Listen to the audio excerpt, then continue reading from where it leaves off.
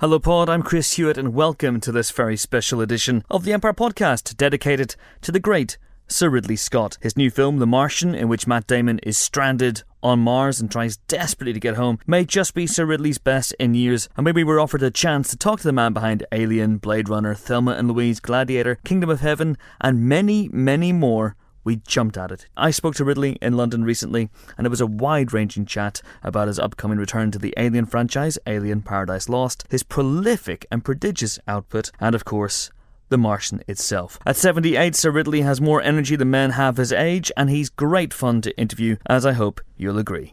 Enjoy. We're delighted to be joined on the Emperor Podcast by Sir Ridley Scott. How are you, sir? I'm pretty good. How are you? I'm not too bad, thank you very much for asking. I love The Martian. It seems to me like Ridley Scott sci-fi movies are like buses. You wait 30 years for one, then 3 come along at once. What was it about now, at this point in your life, that you decided to come back to the genre? Well, I didn't start till I was 40. I made a film, first film when I was 40. Up to that, it'd been all advertising. I suddenly thought when I was 39, Christ, I better make a movie, otherwise it's too late. But since then, I've jammed quite a few in. And I'm just expanding. As I get more prolific, it gets easier. And so I'm just seeing if I can do 2 a year now. Trying to do 2 a year. 2 a year? Well, we previewed last year. 11 months ago was Exodus, which is massive. This is true. It's nice. I'm very happy about that. Woody Allen makes one a year, famously, but his movies are small. Yeah. But that's all right. Yours are big. I mean, how do you do it? I know my real value in my education was going to art school. And from that, I didn't realize how it was going to be applied to what I do later. But what I do later, I see in images. And so my hardest single thing to do is get it on paper. Choosing materials is not so difficult now. Before I used to agonize over what do I do next. Now I'm very much random. If I like it, I just do it. I don't navel study and think too hard about it. I just say, hey, that's good, let's do it. So did you in the past, for example, did sci-fi movies come your way in the interim between Alien and Blade Runner? Yeah, came from Fox. Fox, funnily enough, again, sent me, because of The Duelist, which is a very bizarre connection, because The Duelist is not a Hollywood movie in any shape or form, even though we won at Cannes. And I think the film's excellent. I saw it again recently. I was surprised how good it was. It doesn't age at all. No, it doesn't. But Fox, somebody sent it to me, and I was kind of, okay. So I said it, and I discovered that I was 5th choice. Yes, behind Robert. People like Robert Altman. It's Robert like Altman. Altman wouldn't want to do that. Are you crazy? Yeah. I love Altman's work, but not he wouldn't want to do that. But I read it, and because I was an art director, and I loved Jean-Gilles Mobius, combing through a lot of Mobius stuff because I'd seen Star Wars. It had absolutely flipped my mind, and so I went back into a lot of the heavy metal comics. Mm-hmm. And looked at that with a view to saying, how do I do some kind of space thing? I was turning Tristan the Salt into a no time, no place, semi-futuristic post-Holocaust idea, yes, which had been new at the time. Yeah. And except the subtext of Star Wars is definitely post-Holocaust. There's something in there where something terrible happened. And then somebody sent me Alien. So I was kind of halfway across the fence into the field. And I went, I know what to do. And I said, I'll do it. And they said, no problem. I said, no. You want to change it? No. No. So I was standing in Hollywood in 22 hours, and they said, you sure? I said, no. I love it. Which is a very good lesson to my kids, who are all directors now. I said, don't turn a Go film into a development deal by going in with too much information. Just say you love it. So Tristan and Isolde, you never made. There are a number of films throughout your career that are almost the ones that got away. I'm thinking Dune got away. Dune got away. We wrote it. Yeah. Rudy Wilson wrote it. Tulane Blacktop and Pat Garrett and Billy the Kid, he wrote. It was a good script, but I couldn't follow through for a personal reason. Okay. I stepped off there with Dino. I was right in with Dino. And I love Dino, and I would never work with Dino again till the Hannibal. So we did good. But I had to step off. Somebody was ill, and I simply couldn't do it. Sure. But there's also the likes of I Am Legend with Arnold Schwarzenegger, which you came very close to making. Is there one that you really think of? Is that one of the ones that got away for you? Yeah, and we had really prepped that. With John Logan, and great vision for what happened to bring you to this point where people will come battering down your doors at night who are zombies. And in the film, they kind of missed that part out. I mean, I hate to be critical, but honestly, the one we'd done was showing how. I wish I got my hands on Will prior to that. Because we did a much more epic view rather than just being locked in a house. That is a definite shame that one didn't happen. But now, as you say, something comes along to you, it appeals to you, and you make it. And The Martian didn't start with you, like that came to you. That was the script that mostly we develop stuff now. I mean, I make stuff. I make a lot of television. I don't direct it, but I directed a pilot last year. I owned the show. Mostly we develop, get it written, work with writers, etc. This landed saying, you better read this. I'm due to do the second follow-up to Prometheus a year, 10 months ago. And they said, we're still working. You're still working on it. Why don't you take a look at this? And so I took a look at it and went, wow. And I got it immediately. I said, I'll do this, and met with this very nice man called Drew Goddard. And I said, you don't movies. Why aren't you doing this? Were you crazy? And he said, I've got something else to do. I said, okay. I said, all right, away I'm going to go. I'm going to take it. I'm going to go. This is your last warning. And so away we went. It's a fantastic film, and it's got a lovely thread of humour running all the way through. That was key. That's what got me. I was kind of giggling or amused all the way through. But what comes through is the humour, you realise, is a armour to enable him to get over fear. Yes.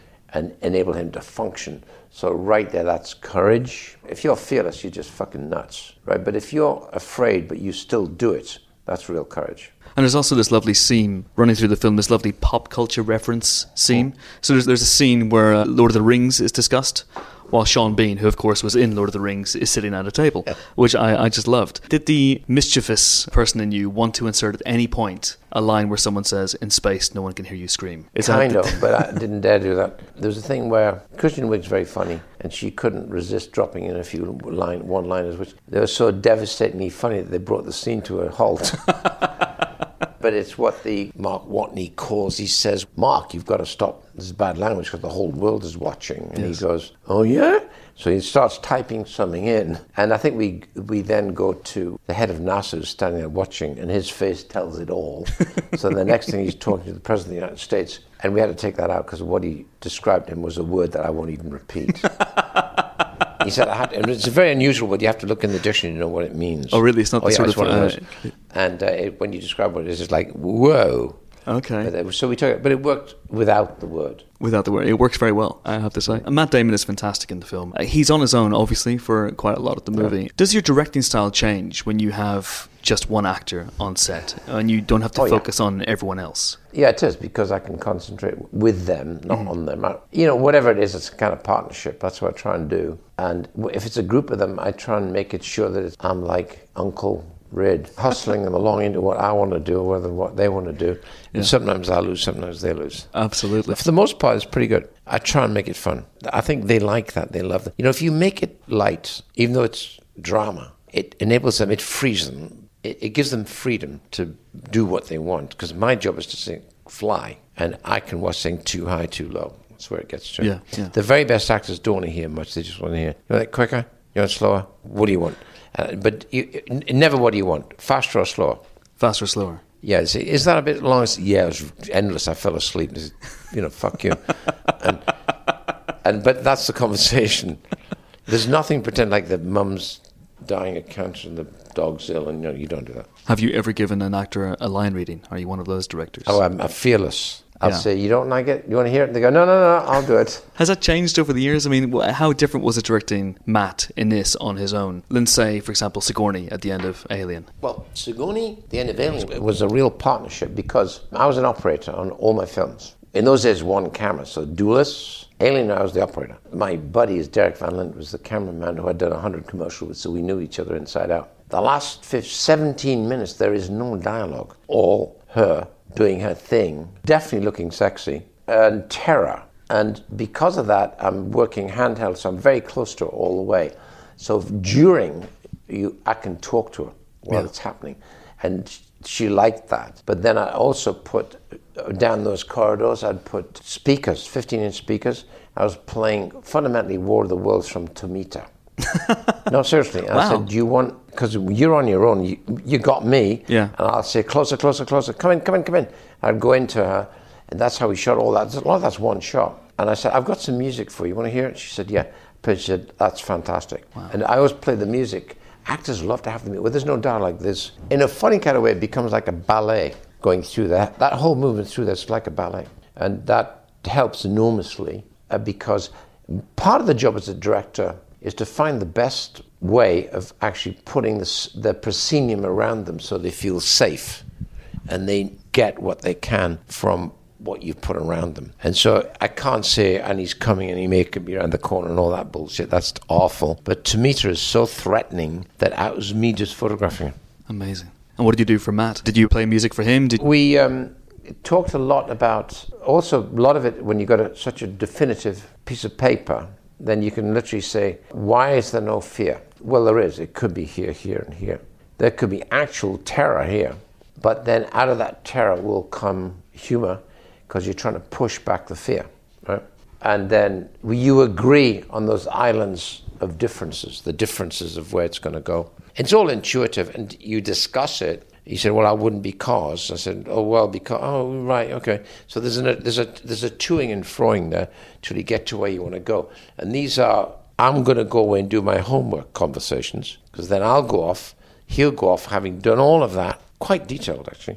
Then on the morning, I walk in, how you doing? Hair looks good, let's go on the set. And then usually what happens is, we've described and agreed kind of what's going to happen, but when you're in a small space like that, it's pretty straightforward. Sure. And I said, so physically, you're probably going to do this. What do you think? That sounds good. Okay, do you want to just do a walkthrough? Don't act, and then don't act, save your acting.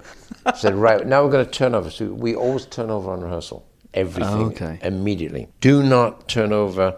If he's going to do something, you must turn over. Yes. Because he might get it. Now, so often before, I go through a style of working, which would be, I'd end up doing 15, 16 takes. I'd go back and look at the first one and go, bugger, I should have filmed that. And so I always film take 1, 2, and 3.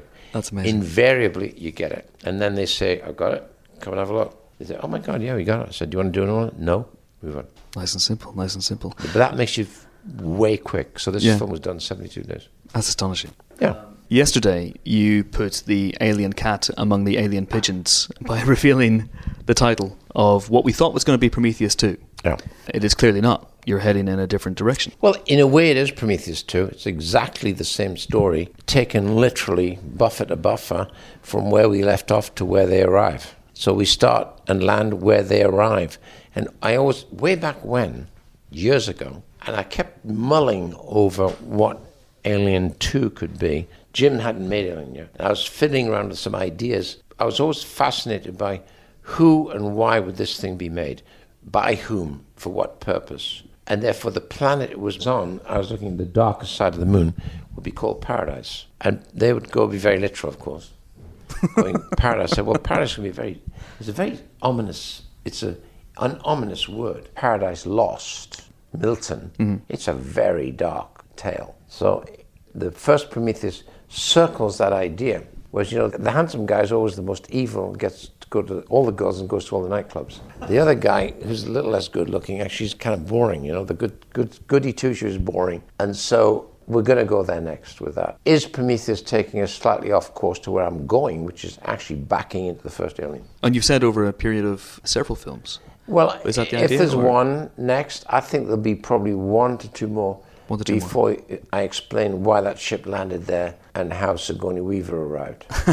I've even got connections with Ripley. This one in Paradise Lost? Yep. That's fascinating. I'm telling you. well, please do. Yep. Well, please do if you want to. Paradise was at one point a potential title for Prometheus. That is something that was... Yeah, it was always played with because they thought it was too literal. Because audiences are very literal, unless you put the subtext with it. Mm-hmm. Now, the subtext can be a poster. So if I had a poster with that terrible egg on it and a cross saying Paradise, you would go, okay. As opposed to a girl skipping through the daisies saying Paradise is a different deal. It's all about association, isn't it?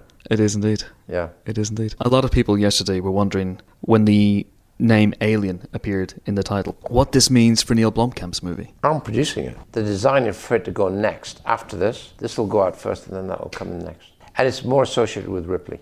Yes, absolutely. Yeah. There's something that seems to be, his is coming at it from a different angle, almost like the franchise from a different direction. Different angle. More of a sequel, yours is definitely a prequel. It's more of it's kind of more of a sequel after. Okay. I'm coming in from the back end, the big question is answering why and who, for what purpose, and also reaching for a slightly higher question. Well, yeah, it's interesting because Prometheus was, I think, largely concerned with the birth of man, the birth of mankind, the question of... We never, absolutely. We never got that. You introduced the engineers and the idea of, is this God? Which of course is not. Yeah. but it's superior. I mean, I was influenced really by Kubrick in the last part of his film, where I'm watching the astronaut who's now in a hotel bedroom, in a Louis XV furniture, with a milk glass floor. It looks a very expensive, high-end hotel. And there's room service, except when I see him, he's now gone very old. So he's a canary in a cage, in a gilded cage. He's being kept to study. Why is he being kept to study? Probably because if the alien or the superior force or the God figure would show himself, it would probably kill the canary. He'd have a heart attack. I think if you saw a real ghost, you'd probably have a heart attack. I think I probably would. If you know it's really something, I think you'd probably give you definitely bad time. And therefore, he was being studied. And I always thought, that's interesting, because Stanley always wanted to have the alien and couldn't come up with this design of an alien. He would never have gone with my alien, because my alien's, in a funny kind of way, whilst it's marvelous, it's too on the nose. His would have been more esoteric. But the last thing he wanted was Father Time with a long beard and a scythe, And that's you can't have that, and you can't have dry ice and slow motion and all shit like that, So I understood his predicament. I was lucky because I was doing a horror movie, and I wanted a really massively different, vicious son of a bitch. You said in the past that massive, vicious son of a bitch might not make another appearance. It would be boring to you to do the alien again. I'll see it made and who made it. We will see who made it and why. That's what's interesting. Fantastic. I think a lot of people are fascinated to see if Mr. Fassbender can get a new body. At the moment, he's a disembodied head. It's going to be better than that. You're going to have to wait. It's really great. It's a great, very nice big idea I've got. Oh, fantastic. It works. It's fantastic. And you're going when? February for that? I start, Michael's available about end of February and March, so I start then. Okay, interesting. I wish you all the best with it. Thank you. Absolutely. Just a couple of last things before we go on. I mean, with this movie now, with Prometheus and Alien Paradise Lost, and you're essentially expanding the universe that you created. You've never dabbled in someone else's universe. At the moment, there are all these comic book movies happening, all these superhero films. You've never done one. Has one ever crossed your desk? Like who? For example, a Superman, a Batman. Oh, yeah. Nothing like that's ever come your way. I think Batman, Superman are very difficult to do. Really difficult. And I was brought up on those comics. But when I used to look at Orphan Annie, I used to think that Daddy Warbucks was definitely a serial killer. And they had no pupils. They had no pupils. Yes. And Orphan Annie was spooky. She just had orbs. And I thought, what world does this come out of? And I used to read, do you remember the Dagwoods? Mm-hmm. Yes. The Dagwoods. Blondie. That was Blondie. Yeah. That was weird, And so what culture is this coming from? Was curious, because those guys must have been real characters, those cartoonists. Then there was the guy, Frenchman, who used to write all the Tarzan comics out of Tarzana on the Valley. Yes. But the Frenchman who drew for him did great comics. So from those Tarzan comics, I used to copy the foliage and the physical, the muscles and stuff like that. I was always drawing from comics. Dick Tracy looked like scar tissue. Like, why would that face be drawn like that? Yeah. And Superman, these are all the earlier ones. Yeah. Everything was quite dark, metaphorically, I thought. Dark, dark world, always about bad people and dark side of the moon. And I think I loved them, and I think I did a very good comic strip in A King Called Blade Runner. Blade Runner's a comic strip. It's about a monster called Roy Batty, who proves to be more human than human, and a creator of this form of humanity called Tyrell. Yes. So Tyrell was about as comic strip as you could get. I even had the bow tie and the big bins, And so I was doing a comic strip, so I think I did it. Amazing. And of course, you're producing Blade Runner 2 next. Yes. As well. Well, I've spent 2 years getting the bloody thing right, script. And I did a lot of people. I knew Hampton didn't really want to do it. Yeah. So I called him. I said, come on, you fuck. And come on. And he was living in New York, and he said, Ugh. And so I brought him into London. We sat here for 2 weeks, and we hammered out. I had one big idea, which I can't tell you what it is because it's the whole base of the story. I imagine, yeah. The important to have that big idea that you think, okay, that's the mountain standing in the middle of the pile of rocks. And you go, oh, okay, that's a good idea. Once you've got that idea, then you start evolving. And Hampton still talks the talk and walks the walk. He did it. And so it was great fun reworking everything with him. We came up with a sequel. And then it was polished with another very good screenwriter. And away we're going to go. And you chose... Dennis. Yeah, indeed. I presume you didn't just want a director who would do a Ridley Scott impression. No. I mean, I would have done it, but I haven't got time. I think, in a funny kind of way, I'm more fascinated by the follow-through too with Michael Fassbender. But I love doing the screenplay, so at least I have part of that. Yeah, I think it needs to be an evolution on what I did. What I did is a hard thing to follow. And do you think, looking back at your career now, there seems to be you're revisiting Alien, you're revisiting Blade Runner. Yeah. Is that it in terms of the back catalogue? Is there anything you'd look at and you would want to mind for one more? I was watching, my wife loves musicals, and she really is fanatic about Hollywood musicals. Mm-hmm. Bit of an innocent in that sense of the word, but she was watching that, and I sat behind her watching this, and it was Singing in the Rain. That's a fantastically skilled, beautifully made movie. In a funny kind of way, it's almost Hollywood at its very, very, very highest peak, because it's reaching for a very optimistic feeling for an audience. That's what it's trying to do. There's no pretension to it. The skill set in it are just amazing. Oh, the dancing. And Donald O'Connor is seriously underestimated. Yeah, it's great. Wow. It's great. I mean, Gene Kelly is the master, but so is the other one, Fred. But the women in it are fabulous as well. Fantastic. And in those days, the dancing was sexy. Yeah. It was sexy. Yeah. Sid Charisse, wow. Are you saying you want to do a musical? Yeah. A Ridley Scott musical? Yeah. Well, the last two great musicals for me were All That Jazz. Cabaret was excellent. They were good. Those are two very good films. Hugh Jackman's making an original musical at the moment about Barnum. Okay. Which the circus. Yeah. Oh, yeah. Which I would love to. An original musical these days. Oh, he's a very rare thing. Yeah. He's a great singer as well. Yeah. That's fantastic. That's good. But that's from Hollywood's back catalogue. Is there anything else from your back catalogue, from your CV, that you would like to revisit, or in the style of Blade Runner and Alien? Westerns. There's a Western script that exists that belongs to somebody and they won't let it go. And that would be the one. I've pursued it for like 10 years. If they would wait too long, it's never going to get made because it's going to grow out of date. This isn't Blood Meridian, is it? No, I adapted that. Okay, yeah. With Bill Monahan. And the book is a wonderful read. And in fact, Cormac wrote a great screenplay that I did called it's a film I'm really proud of, actually, called The Counselor. Yeah. I love the film.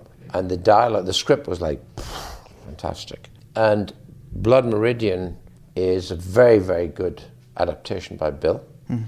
But it's so savage and so bloody, I fear that there will be no market for it because it's irredeemably violent. Mm. And as, the man says, he said, I write the book, I don't make apologies for it. Yeah. I'm not going to explain the violence. He said it's implicit, isn't it? So yeah, you're right. You can't politically correct such violence. It is what it is. So, and it's about mid-19th century American things that happened. So you either want to see that kind of thing or not. And I'm not sure I do either. Inexplicable violence is like, it becomes a turn-off, right? So how do you choose? Because you have all these projects, you have different projects on the go, you developed Blood Meridian for a long, long time. I think I Am Legend was beyond your control, that fell apart for other reasons. Apart, yeah. We were too expensive. But how do you decide what's next? It's all in the writing. I've got, there's 6 right now, all written, got them, and 2 of them I haven't got. I'm kind of very curious about one particular spectacular thing, which is really contemporary, present day. I'm trying to do in between 2 big ones to do something smaller. I like doing that. That'd be great. 2 a year. Well, like the council I could shoot I did that in 7 weeks. Wow. With that cast is fantastic. That was really great fun, I tell you. That's pretty phenomenal. Yeah, absolutely. And there's 2 last things, Ridley. We're asking everyone these questions at the moment. I'm sure you've explained this before in the past, but we ask everyone who has a production company about the origin of the name of that company. Mm-hmm. So Scott Free. Why did you choose Scott Free? It was Tony's name. Mm-hmm. Tony had his company called Scott Free, and I kept saying to him, we're a pretty good, formidable pair. Why don't we start a company called Scott Free? We'll call it the name Scott Free. And so he said, oh, okay. And I was always pushing him into business. He was being happy just to do his films as he did them. But I said, I think we could be a little bit bigger. Absolutely. Lovely play on words. It just lends itself beautifully. And the last thing is, this ties into the comic book thing we were talking about. We're asking everyone this. Do you have a favourite, Batman or Superman? Which is your preference? And why? As films or as characters? As characters. I think that's a tough call, actually. Because Batman is a very dark fantasy. And Superman, he comes from the very first Superman that was done with a gentleman who directed one of my favourite movies called The Omen. Richard Donner. Donner. Yeah. Donner's film had a kind of innocence to it, which was refreshing, I thought. And therefore, in a funny kind of way, that was one of the best, most seriously intended versions. Yeah. Absolutely. The danger when we get into lots of visual effects, which you can do easily and all that kind of thing, the visual effects take over from the story. So I think the danger is losing the story. I'd always go with the character first. So I think I'm not really answering this question. If your life was on the line, if you had to choose one, you're not doing it. Batman. There you go. Fantastic. Ridley Scott, thank you so much. Thank you. And that was Sir Ridley Scott, and that is it for this very special Empire podcast. The regular Empire podcast is up on Friday, and this week features Robert De Niro and Anne Hathaway. You can't say fairer than that. And keep them peeled over the next few weeks for a whole bunch of specials, including Guillermo del Toro talking about Crimson Peak. We have Pan as well, and the long-awaited Mad Max Fury Road spoiler special with one George Miller. Hope to see you for those as well. Thanks for listening. Take care.